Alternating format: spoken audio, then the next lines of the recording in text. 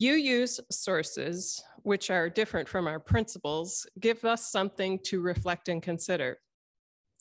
Source one is direct experience of that transcending mystery and wonder affirmed in all cultures, which moves us to a renewal of the spirit and an openness to the forces which create and uphold life.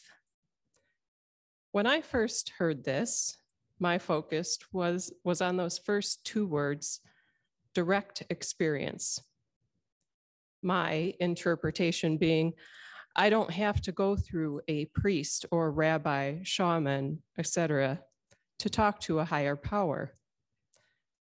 Something about it reminded me of that line from the Blues Brothers movie when Jake says, I don't want to listen to no jive-ass preacher talking to me about heaven and hell. Like Jake, maybe I'm a bit defiant. Maybe I'm wondering what makes another human qualified to get between me and spiritual mystery. A long, long time ago in a city far, far away, I was 13 and making my confirmation in the Catholic Church. I was told I had to do something scary, something unusual, something that didn't really seem logical to me. I had to go to confession. I can still remember standing in that cold church vestibule with 50 other confirmation candidates whispering, what are we supposed to say? What are you going to say? We knew the deal was confess our sins, but really, we were middle school students, most of us well-behaved straight A students. I was a naive girl who pretty much followed all the rules back then. What could I possibly have to confess? I've never even been kissed at that point.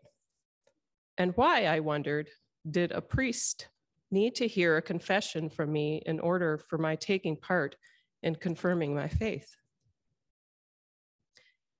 Truly, if I were brave enough at 13, I should have told my parents that I didn't want to continue with that religion. But besides the fear of taking a stand against my whole family, I also knew not being confirmed meant no party, no new dress, no possibility of collecting monetary gifts that might allow me a purchase of coveted new Jordache jeans. Being child 3 out of 4, I didn't get special treatment very often. So of course I was going to get confirmed. But what was I going to tell this priest? One by one, my religious education classmates were going in and out of the confessional booth, and I was sweating about what little white lie I could make up to tell the priest. Yes, I was considering a lie for confession. Now, if that's not twisted, I don't know what is. The whole process didn't make any sense to me back then, and it still doesn't today. Now, I'm sure I've diverged here a bit on source one, but direct experience does resonate with me. Those words are very important. And the rest of it, well, I'm sure Nick will do a lot more unpacking of this source in his sermon today. So let's get started, gather, and listen. Well, today I have kind of a story for you, but it's actually also kind of a meditation. So find a good spot in your body and let some of these images come to your mind. Marty's got a few slides for me too. I highly recommend this story by Diana Farid. It's called When You Breathe, and it brings about such beautiful imagery for me. Tree leaves sway when it flows by. Birds need it to flutter and fly.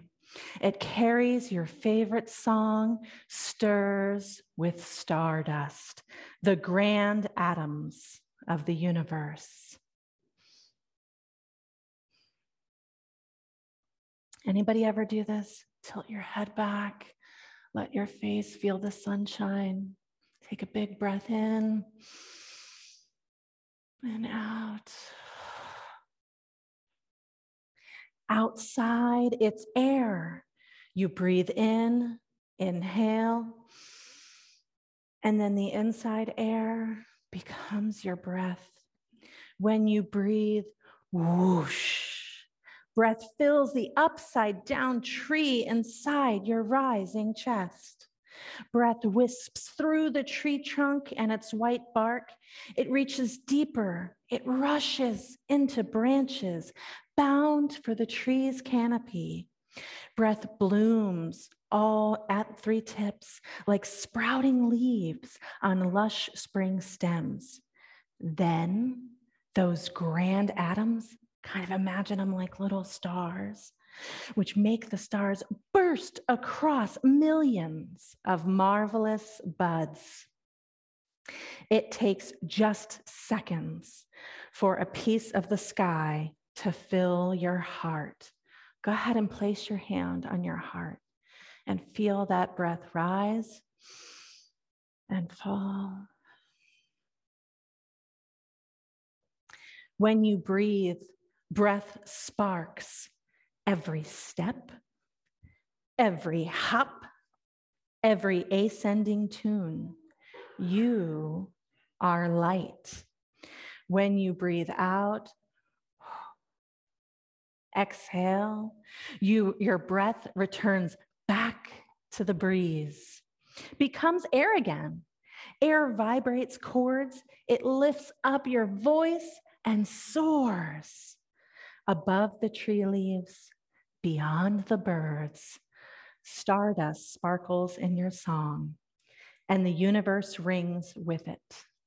Air, breath, you.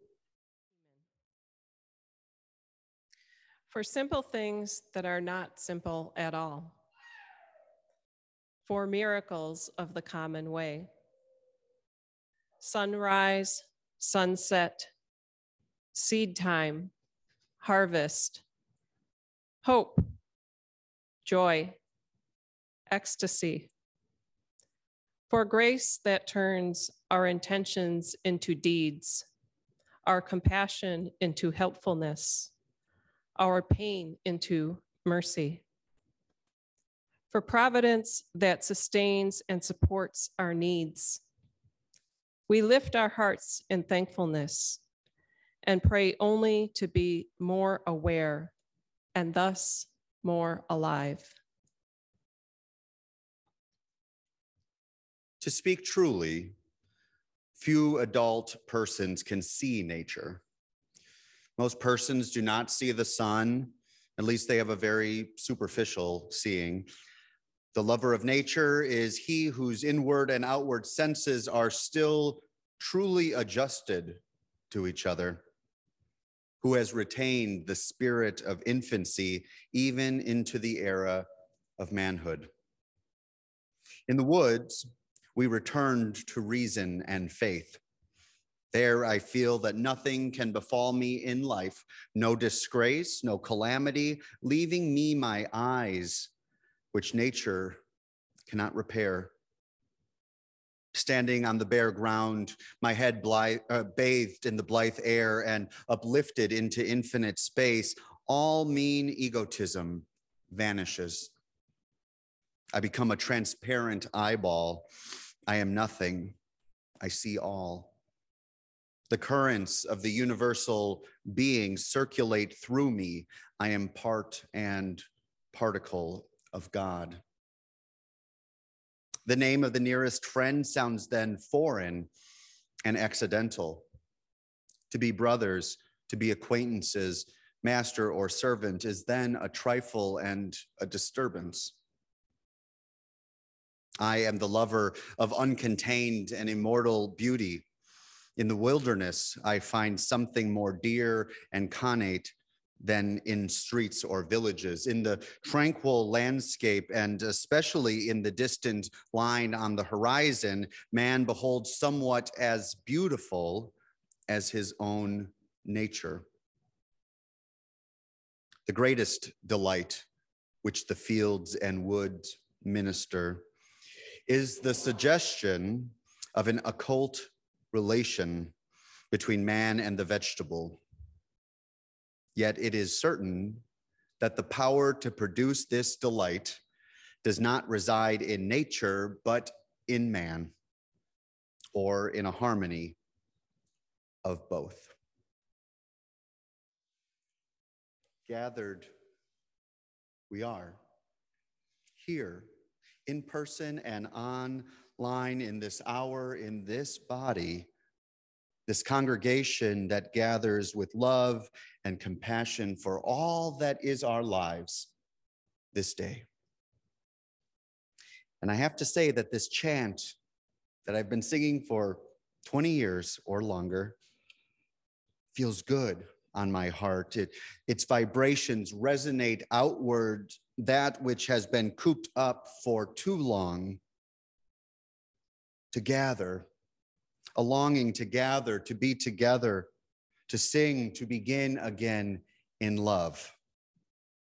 Again and again throughout the many struggles that have shaped the first 2 years of this decade, we have found power and resilience in being together as a community, to stick together as a community. And so I give thanks this morning to be gathered here with you in the mystery of this precious hour we have. Today, as Lori mentioned, marks the beginning of a 6-week sermon series on the sources of Unitarian Universalism. If you weren't aware, there are 6 defined sources that shape our living tradition historically and all the way up to the present day. Each week for the next 6 weeks, we will reflect on one of these sources and consider how this might be a source of truth and meaning in our living tradition, and whether this might be a source of value in your life or in our life as a congregation. Our centering hymn gathered here invites us into the mystery, into this hour of this life we share together, of this wonder-filled time we have before us. In doing so, it connects each of us to our first Unitarian Universalist source. And it's a bit of a mouthful, so I have Marty put it up on screen for us. It says that our first UU source is that as a congregation and other Unitarian congregations affirm and promote the direct experience of that transcending mystery and wonder affirmed in all cultures, which moves us to a renewal of the spirit and an openness to the forces which create and uphold life. I'll say it one more time. As congregations, we affirm and promote direct experience of that transcending mystery and wonder affirmed in all cultures, which moves us to a renewal of the spirit and an openness to the forces which create and uphold life. While there are no hierarchies among the 6 sources, I think it is helpful that this one is listed first, because it names a central concept in Unitarian Universalism specifically and in liberal religion generally, and that is the value of individual direct experience. The promotion and affirmation of each of our capacity to directly experience. It doesn't really matter what, but just that we have the capacity to directly experience is a radical notion, even to this day,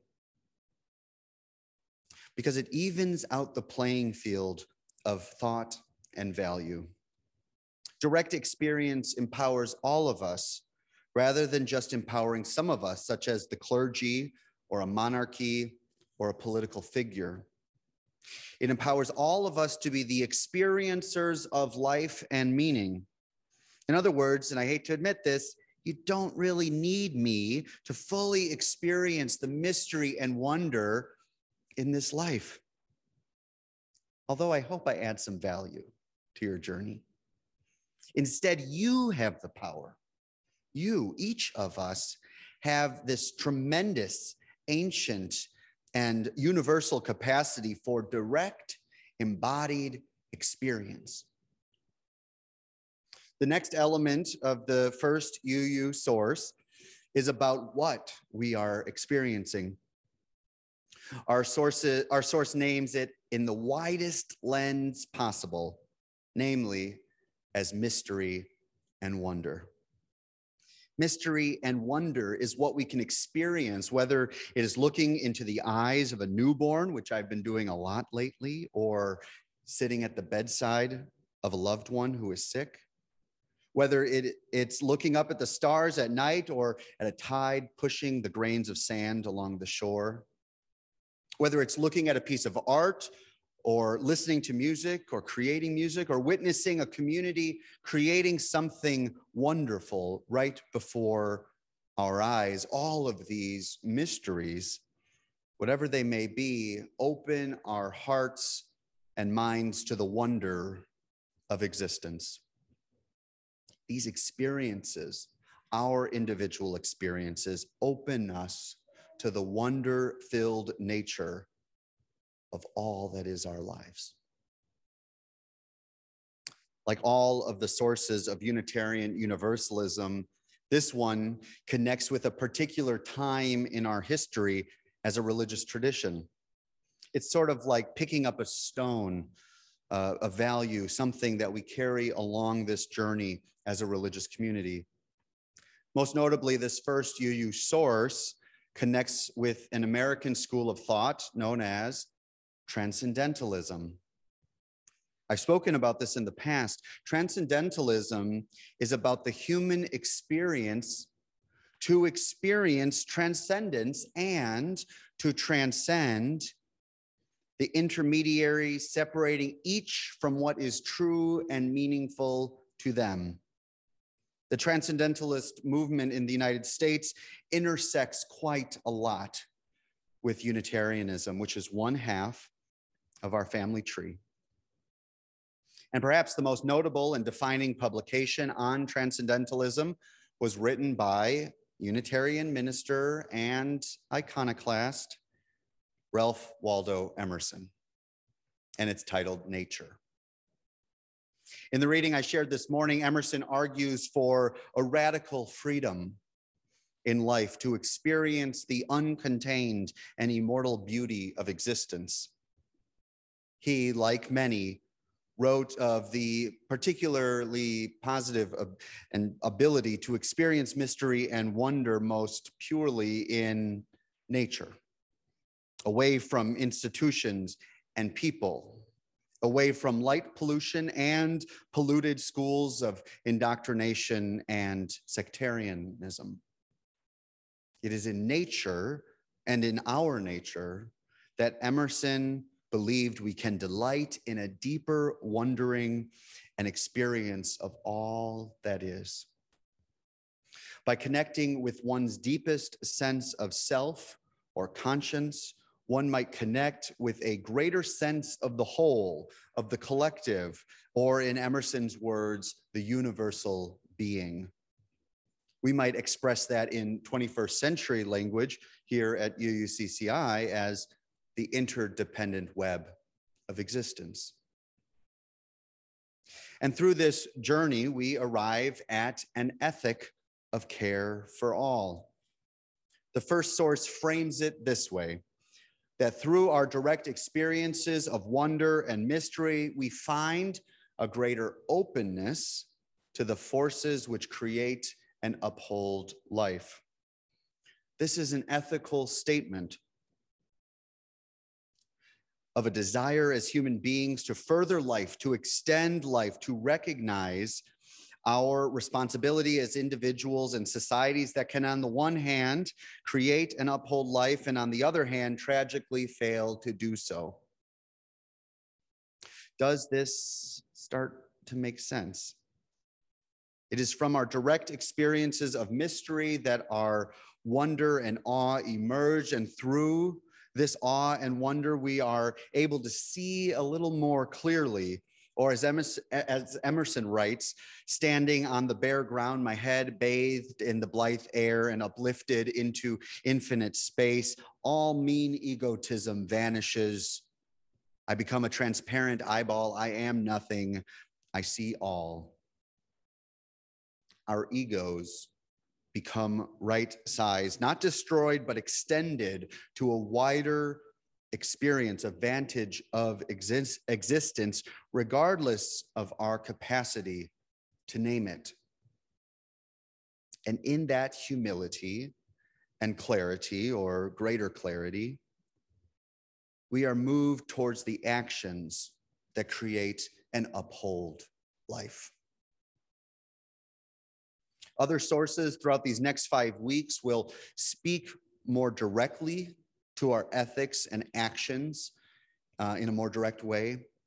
But for now, we are oriented towards this inward-outward dynamic of human experience, of integrating that which we experience outward with our deepest understandings inward, that we may then move forward in love. The late UU minister, the Reverend Gordon B. McKeeman, often adds words where they are needed most. He writes of this alchemy, this transformation from experience of life on one hand to the commitment to life on the other. Lori shared these words this morning, and I'd like to share them again.